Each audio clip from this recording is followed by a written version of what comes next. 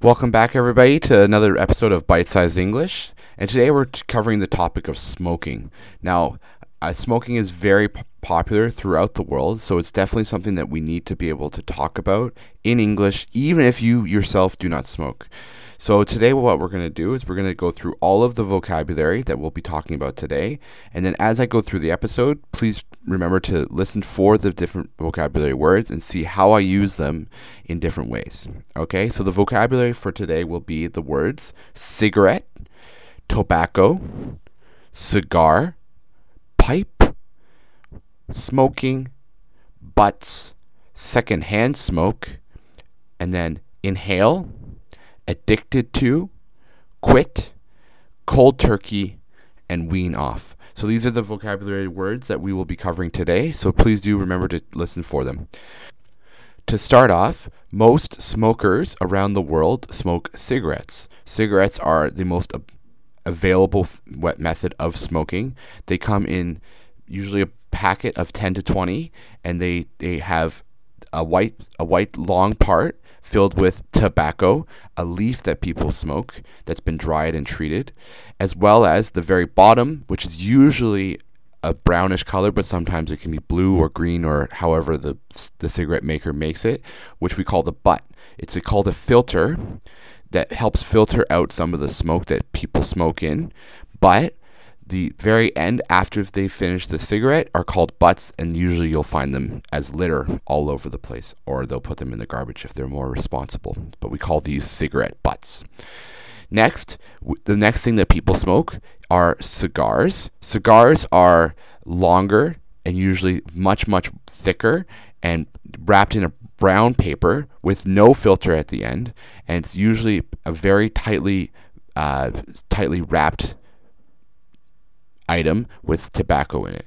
Now, the difference with cigars and cigarettes, cigar smokers usually do it in a room as a social thing, with drinking usually alcohol with it as well, and they don't inhale the smoke all the way into their lungs. They keep the smoke in their mouth to taste the smoke, and then they breathe out the smoke. They push it out of their mouth. So it never goes down their throat, and it never goes into their lungs. It simply stays in their mouth just to taste it, and then they breathe it back out again. So it's usually accompanied with whiskey or some other sort of alcohol, rather than as a day-to-day experience like cigarettes are. We also have pipes. Pipes are a bit of an old way to smoke tobacco. So a pipe is a device that at the very front there's a small bowl in order to put the tobacco in, and then you light the tobacco and you breathe the tobacco through a tube into your mouth, and that's the old way of smoking. So you could have the same pipe to smoke tobacco over and over and over again. So those are the various ways that people do smoke tobacco specifically.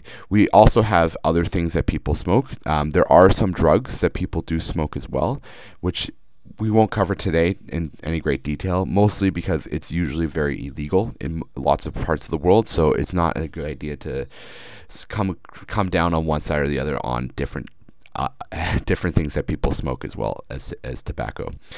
Now, there are a few problems that we do experience with cigarettes usually. Cigars and pipes are not as much of a problem because they're not as widespread, meaning that they're not as used as cigarettes are around the world. So we don't really find lots of rules around pipes and cigars as much as we find rules around cigarettes.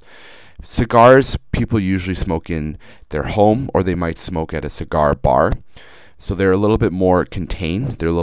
They're further away from day-to-day people. Whereas cigarettes, because of how common they are more of a problem for other people or for the people that smoke the cigarettes. So one of the main problems we have with cigarettes is what we call secondhand smoke, which means that if I'm smoking a cigarette, which I don't smoke, but let's just pretend that I do for this example. If I'm smoking a cigarette and the person sitting next to me is breathing in the smoke, inhaling the smoke that I'm smoking off of my cigarette, that person is breathing in what we call secondhand smoke. So they are not trying to smoke, but they are breathing in the same chemicals I am, which is a major problem because, of course, cigarettes are very unhealthy. So cigarettes are considered a leading cause of what we call lung cancer, what people develop in their lungs where they filter the oxygen inside their body. They develop a cancer that can be very dangerous later in life. But the problem, of course, one of the major problems with cigarettes is that many people that smoke are in fact addicted to cigarettes. So we use this word addicted to mean they have to have cigarettes or their body will start to feel unwell, or their psychology, their mental state will start to feel unwell. So I've known cigarette smokers in the past, in my family and friends as well, and many of them were addicted to smoking or are currently addicted to smoking, and they need to have cigarettes in order to function, in order to live their life as healthy as they can. Because people get so addicted to smoking, it is very difficult to quit smoking. So we use the word quit smoking as if you would quit a job, because it's a very difficult thing to do. If I said stop smoking, it makes it sound much easier to stop smoking.